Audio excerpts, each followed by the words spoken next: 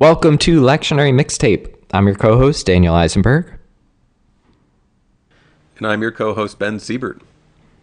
Each week we take a look at the text, we talk about those texts, and then we offer up a special musical offering related to those texts. This week we're talking about the very human experience of insecurity. We're talking about the justification of God through Christ. And we're talking about Jesus walking through these very things in his own trials. The text for the first Sunday of Lent come from Genesis chapter 2, verses 15 through 17, and chapter 3, verses 1 through 7, Romans chapter 5, verses 12 through 19, and Matthew chapter 4, verses 1 through 11.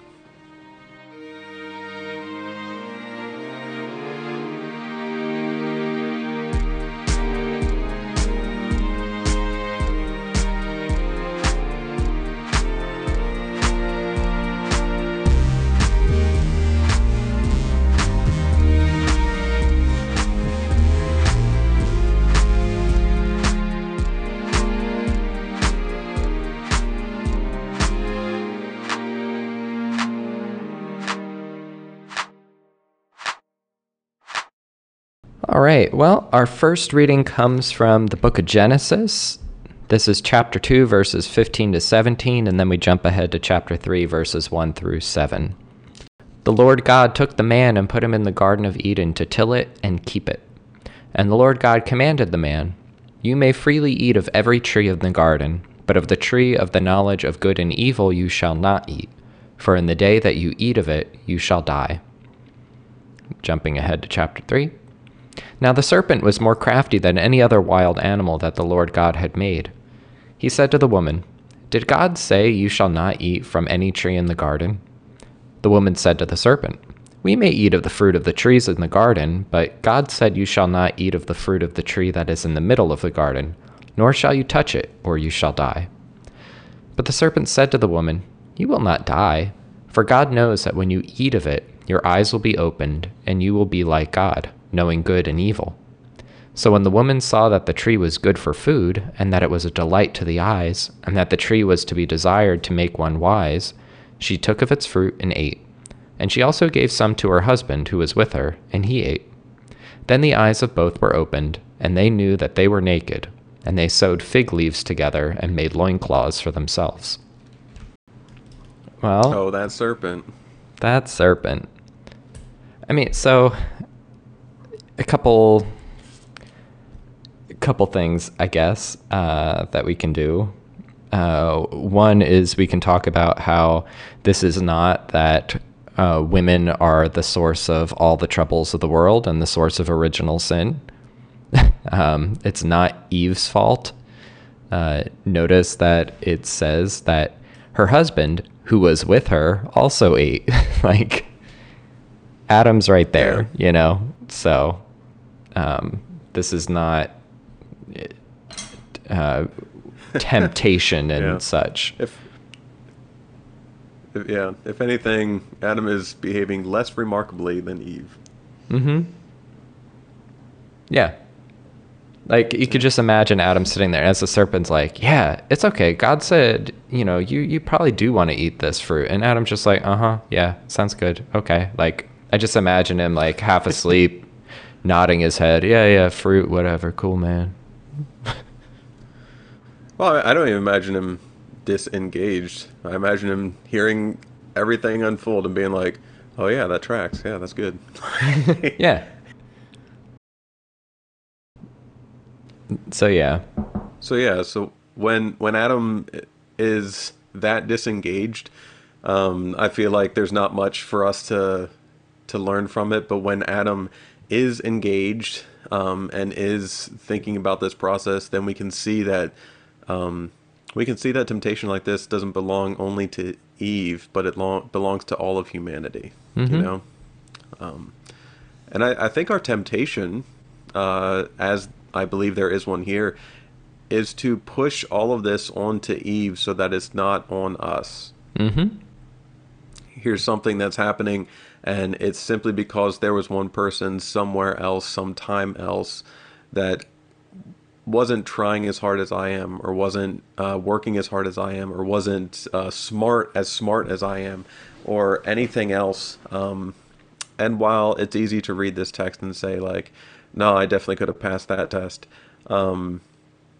it's also foolish to think that this text is trying to assign blame to a certain person. This text is talking about all of humanity. Yeah. I mean, especially like you get to the end of the chapter, and that's exactly what happens. I like the way, I'm not sure if I'm going to use it for my mixtape track or not, but there's a song by The Hold Steady called The Cattle and the Creeping Things. And the way this story is recounted is, I heard the dude blame the chick blame the snake, and I heard they were naked when they got busted. Like, God says, hey, Adam, what'd you do? And he kind of blames Eve and also kind of blames God. Like, that woman that you gave me, she did it. And then God's like, Yeah. hey, Eve, why'd you do it? And she's like, that snake that you put here told me to do it. And like, it's that propensity to, we want to shift the blame. We don't want to take responsibility for our actions. So I guess my first question is like, in the context of whenever I hear explanations like that and I just don't buy them at all, I'm like, okay, what's behind this? You know? So Adam, Eve, I'm not sure I buy either of your explanations. So what's going on here? Yeah. And so is that getting at the root of what exactly was it that they were desiring? Why did they want the knowledge of good and evil, and why was that a bad thing? Well, I think it might be that, and why are you lying? Yeah. Like what? Yeah. And I think it's shame. Like, shame comes into this. Like, I love that that's the first result of knowledge of good and evil. Like, they want to be like God, and the first thing they realize is how much they're not. That they realize they're naked, they're ashamed of their nakedness, and so they immediately make for themselves some clothes. And Yeah. I wonder if that's a way of thinking about original sin in that sense, that it is opening ourselves up to shame of not feeling like we are good enough, needing to evaluate whether or not we are good or evil, rather than resting on the promises of God's judgment, which is a little bit better than our own. Yeah. Yeah. Like in this knowledge of good and evil, we get this understanding that we're not God. I also think that in this knowledge of good and evil, we come to an understanding of our flaws and our sin, you know? And we're left with the desire and the responsibility to do something with that. I think it's significant that this is the first time that Adam and Eve have insecurity. They didn't feel that before. And now here they're very unsure of where they stand and of who God is and who they are and what that relationship looks like, and everything that happens through that insecurity starts spiraling. Yeah. Yeah, and if you want to jump ahead a bit, you see Cain and Abel, and that murder comes out of envy. The Cain thinks that Abel's sacrifice is more pleasing to God. It sees that and gets jealous, that insecurity and shame.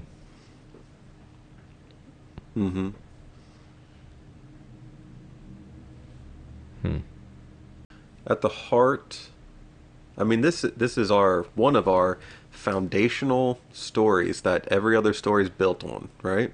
And at the heart of it, we're finding issues of insecurity and issues of shame and issues of, in one moment, viewing ourselves as potentially equal to God, and in the next moment, realizing harshly that we're nowhere close. I think these strands, these few things, follow us throughout Scripture. But I think also, so do God's actions. Mm-hmm. I've always seen kind of like the precipitating actions of God as rather harsh. I always think about the punishment, having to leave the garden, having to work the field, pain in various parts of life. But I also think God's first and initial move is very caring. He asks them what's going on. He gives them an opportunity to voice their insecurity, to voice what they're feeling and why they're acting and stuff like that, which is an incredibly gracious thing to do. Mm-hmm. You get to stand before the God of heaven and earth already wrong. And instead of immediate judgment, there is an opportunity to have a conversation, which Yeah. is a very gentle and gracious thing towards a human. Yeah, and even as they leave the garden, God gives them better clothes in order to Yeah. conceal their shame. Like, not because God is ashamed of them, but recognizing their own feelings of shame. Mm-hmm. And in a very nice way, like the punishment also defines them, Mm-hmm. which I don't love that marriage. Like, I don't love it at all. Mm-hmm. But it is a way that Adam and Eve can come to self-understanding. And in that, there's a little bit more security than they're currently understanding. You know? Mm-hmm. It's kind of a reestablishment. Should we hop over to Romans? Yeah, let's do it. All right. All right, the second reading for the first Sunday in Lent comes from Romans chapter 5, verses 12 through 19. And this is the New English translation. So then, just as sin entered the world through one man, and death through sin, and so death spread to all people because all sinned. For before the law was given, sin was in the world. But there is no accounting for sin when there is no law. Yet death reigned, from Adam until Moses, even over those who did not sin, in the same way that Adam, who is a type of the one coming, transgressed. But the gracious gift is not like the transgression. For if the many died through the transgression of the one man, how much more did the grace of God and the gift by the grace of one man, Jesus Christ, multiply to the many? And the gift is not like the one who sinned. For judgment resulting from the one transgression led to condemnation, but the gracious gift from the many failures led to justification. For if by the transgression of the one man death reigned through the one, how much more will those who receive the abundance of grace and the gift of righteousness reign in the life of the one, Jesus Christ? Consequently, just as condemnation for all people came through one transgression, so too through the one righteous act came righteousness leading to life for all people. For just as though the disobedience of the one man made many, for just as though the disobedience of the one man many were made sinners, so also through the obedience of the one man will many be made righteous. Paul seems to think it's Adam's fault. Uh-huh. Yeah. Which, we don't hear a lot when we're reading the Genesis text. I've heard it plenty when we're reading Paul, but when we're actually reading the Genesis text, we always point to Eve. Well, and my point being, not that I think Paul actually thinks it's Adam's fault, nor do I think Paul actually thinks it's Eve's fault. Mm-hmm. Whenever we point to this single person, I believe, as a scholar, we're pointing to the story. Mm-hmm. And I think it's significant for Paul that in one story we have a single act for all of humanity, and now in Christ we have a single act for all of humanity, and the way that those two seem remarkably balanced. Mm-hmm. Yeah. Yeah, and then yeah. Yep. I don't know. It's just like I feel like you have something to say, Dan. I'm just like going back and forth. I have a couple different thoughts, and they're just trying to get through the door at the same time. So the one is that like Paul is not interested in assigning blame, like you're saying, and particularly to whether or not it was a man's fault or a woman's fault. Therefore, we should put the blame on a particular gender and be extra cautious of temptresses and such or whatever. Like, obviously, that's not where Paul is going, and yet somehow that's where we go, which is, maybe maybe to get a little meta about it is the whole wanting to judge good and evil kind of thing and be like God. And so we make our own warped assessments of what's right and what's wrong and what we should be weary of and such. But that's a whole nother thing. Yeah. But the other thing about this, and this is going a little bit to another place here, is how universal the implications of this argument are. Like, especially the last two verses that we read, my translation has, just as one man's trespass led to condemnation for all, so one man's act of righteousness leads to justification and life for all.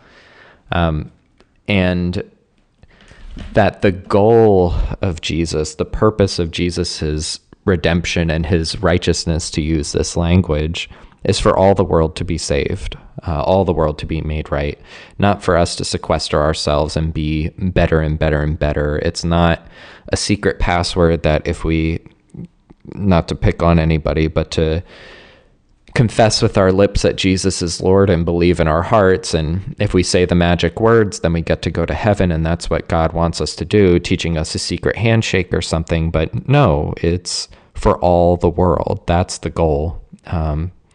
And we lose the point when we sequester ourselves. This small piece of Paul is inside the larger context of what does it mean, I think a central question of what does it mean for us to be sinful people? Mm-hmm. Right? Like, Paul still is dealing with this issue of like, what does it mean for us to have sin as a part of us? What does it mean for our identity between one another and between us and God? And so still, this many years after this original story found its place at the center of faith, the Genesis story found itself at a place at the center of our faith, we're still struggling with this issue of who are we if we are these sinful people. Now, in front of Christ, Paul's saying that the sinfulness is not the thing that defines us. Mm-hmm. What defines us as human beings is a God who claims us. So that righteousness, that justification, that grace that's given over to us in Christ is a definition of who we are. And I understand the turn of phrase, but I've not often liked the phrase, it's not who we are, but whose we are. Mm-hmm. Because I'm not sure the ownership language is what's meant to come out of it. I think the language that's meant to come out of it is a God who has the authority to define heaven and earth however God sees fit, and God defining us as justified and righteous as we are. Yeah, are we getting back to the judging good and evil for ourselves kind of a thing? Like not trusting God's judgment versus our own, which is warped by shame and such. Yeah, I think we're finally understanding that though we may have the quote-unquote knowledge between good and evil, we don't have the judgment seat of the knowledge between good and evil. That alone belongs to God. And we've been living as if we had both. Mm-hmm. Gospel time? It can be. Do you have anything else for the text? No. No, I do not. All right. I don't know. Okay. If you do, that's great. No, I don't have a whole lot on this. the issue of identity is coming out for me, but I think we're going to see Uh-huh. it in the gospel too. So let's go on. What a segue. Well, the gospel reading for the first Sunday of Lent comes from Matthew, the fourth chapter, verses 1 through 11. Then Jesus was led by the Spirit into the wilderness to be tempted by the devil. After he fasted 40 days and 40 nights, he was famished. The tempter came in and said to him, "If you are the Son of God, command these stones to become bread." But he answered, "It is written, man does not live by bread alone, but by every word that comes from the mouth of God." Then the devil took him to a holy city and had him stand on the high point of the temple and said to him, "If you are the Son of God, throw yourself down, for it is written, He will command His angels concerning you, and with their hands they will lift you up, so that you will not strike your foot against a stone." Jesus said to him, "Once again it is written, you are not to put the Lord your God to the test." Again the devil took him to a very high mountain and showed him all the kingdoms of the world and their grandeur. And he said to him, "I will give you all these things if you throw yourself to the ground and worship me." Jesus said to him, "Go away, Satan, for it is written, you are to worship the Lord your God and serve only Him." And the devil left him, and angels came and began ministering to his needs. Okay, cool. I don't know, a few things. Little redaction criticism. The final note is always really important. It's the big finale. And in Luke's gospel, it's the jumping off of the temple in order to make a spectacle and all of that. And then in Matthew's, it's bow down, worship me, I'll give you all the kingdoms of the world. And so I think that's the final note that Matthew wants us to be left with. And so what does it look like how will Jesus achieve and preserve his authority over the world? And it is not by compromising his ideals. It is not by making a spectacle of himself. It is not by might makes right. I'm going to conquer and then use my power. It is through humble, self-giving service.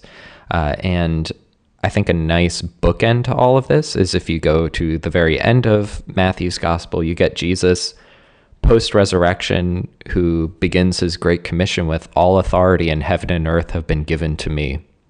And it's very different from this way as it's presented. And that could be kind of a cool foreshadowing kind of a sermon, like as we're journeying toward the cross, like this is what Jesus's authority, the base of his authority.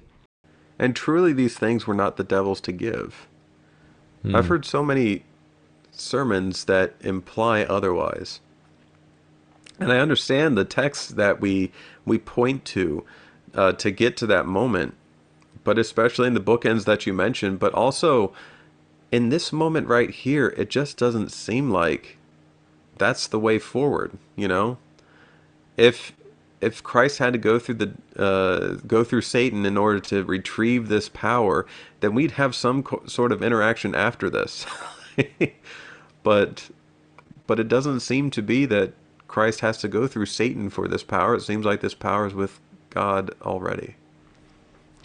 Yeah, but at the same time, I think it can very much feel like that's the case.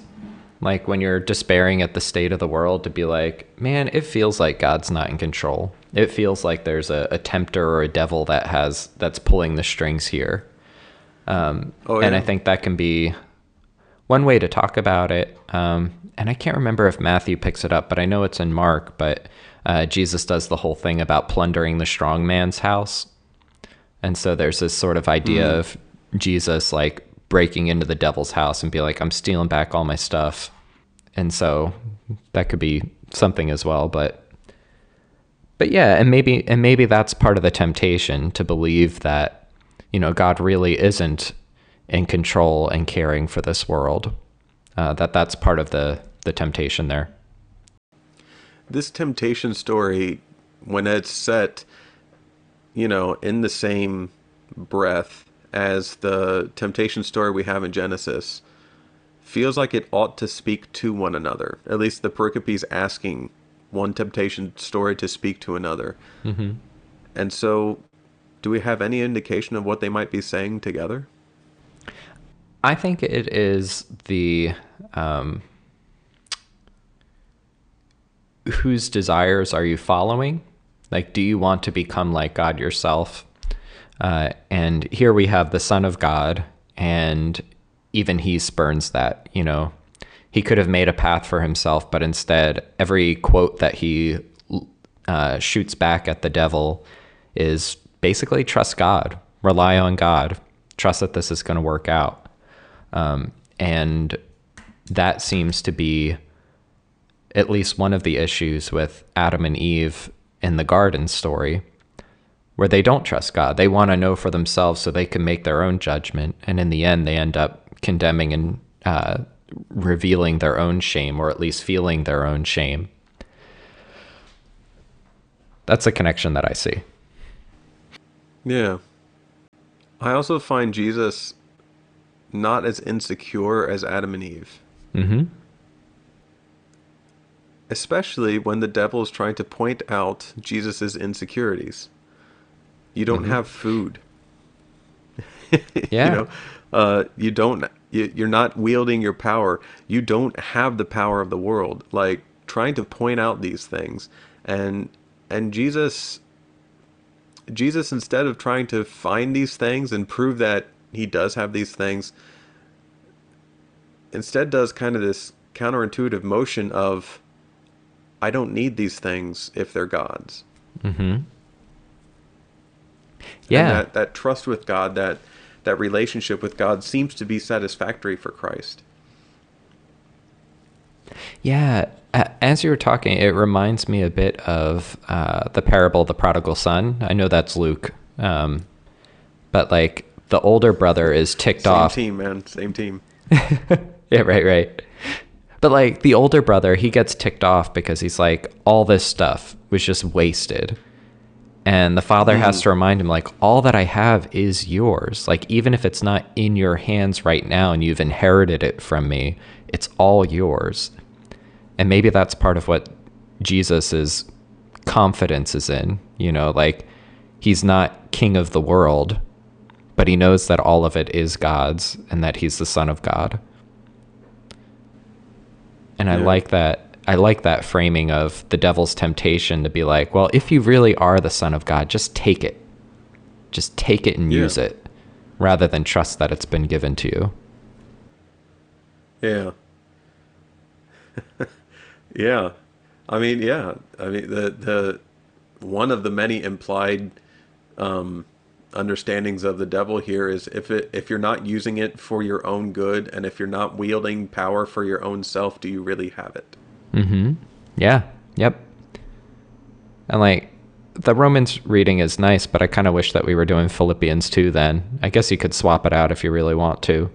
But the whole thing about the kenosis of Jesus emptying himself out, that though he was the Son of God, he didn't regard equality with God as something to be exploited, but emptied himself. Yeah. I mean, it doesn't look like we're going to get there in any time before Passion Sunday. Mm-hmm. And so it might be good to bookend our own selves this Lenten journey with a pouring out here at the beginning and pouring out at the end. Yeah. I know there's lots of different ways of, I know there's lots of different ways of working with this text, but I think these issues of insecurity, at least for me, are coming through right now in a way that might be helpful in the community that I find myself in. You know, a lot of folks feel insecure in who they are with the community around them, but also who they are and what that means for them in the greater context of the nation and the world. Mm-hmm. Yeah. A sermon could be very pastoral in that sense of, it might seem like the world belongs to the devil, but it doesn't. That kind of a thing. And And that's what we can have hope in. I do like the connection to Philippians. Yeah, I'm thinking about swapping them. Yeah. That's intriguing. I hadn't put those two together. You know, Ben, that reminds me of a song. Nice.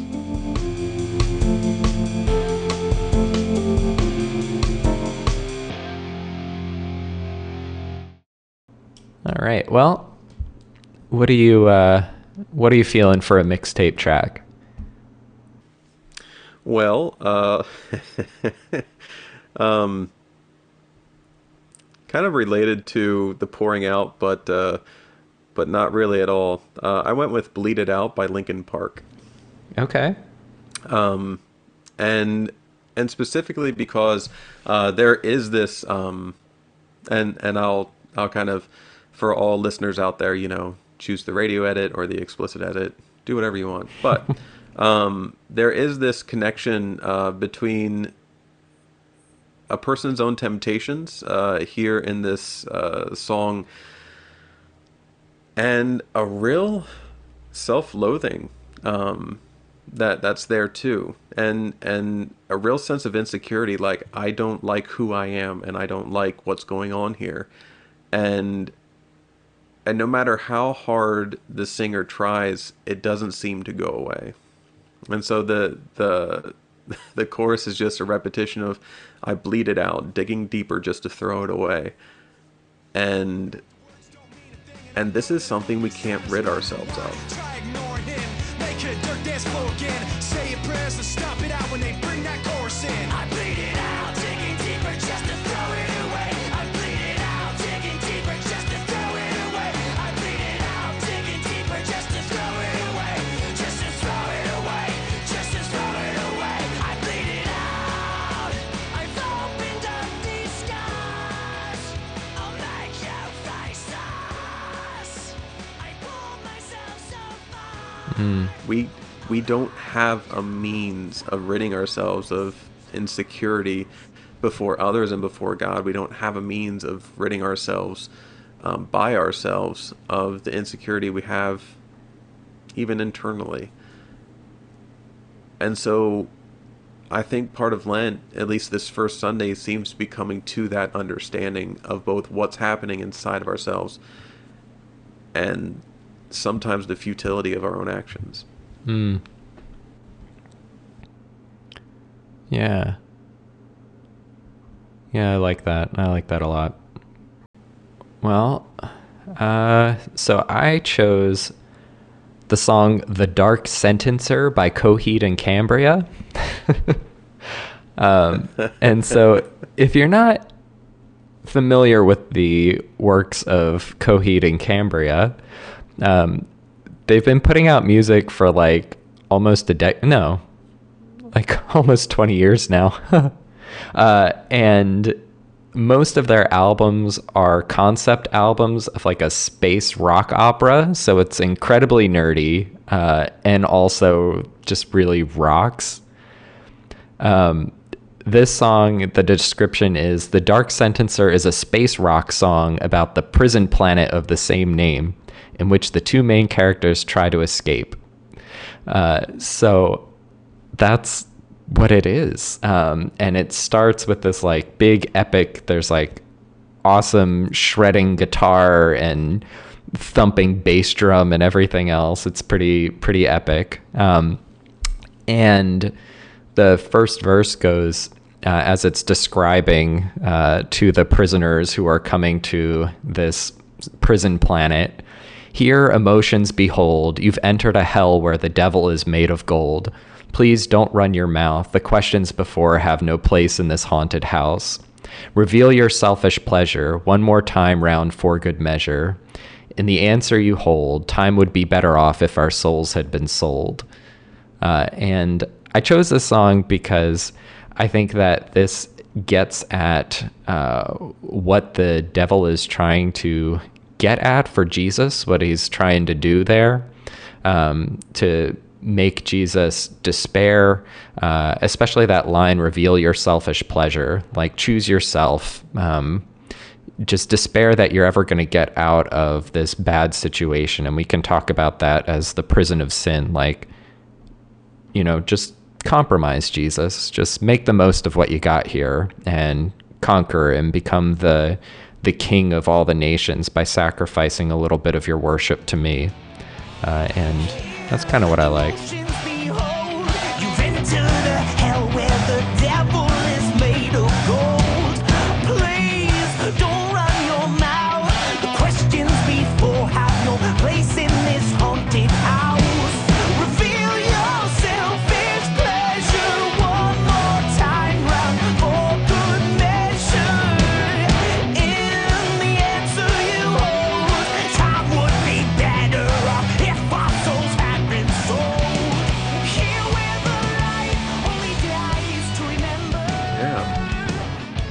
And it rocks, man. It's so good. Like, that's what I was gonna say. Like, we both picked like heavy sound, like wall of sound music in a very kind of angst ridden pericope. Mm-hmm. Are we not children of the 90s? Like, man. Heck yeah. Well, 20 years. Yeah, right? It's so good. I saw them at Warped Tour when I was in high school. Yeah. Oh, man. Yeah, that's the crowd that I was hanging with. Yeah. Yeah. Yeah. Get that screamo in. Well, yeah. Oh, man. And there, in the least likely of places, we find a gospel. Yeah. Oh, man.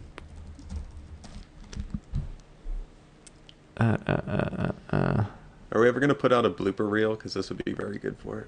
Oh, yeah. That'd be good. Oh, wait. Here we go. I found it. It's a Night Vale tweet. And of course it is. Yeah. It's all good culture is. Better the devil you know than the one you don't. He's a pretty cool devil. He has a PlayStation and likes good beer. No idea about the other devil. I don't know. Maybe he's fine.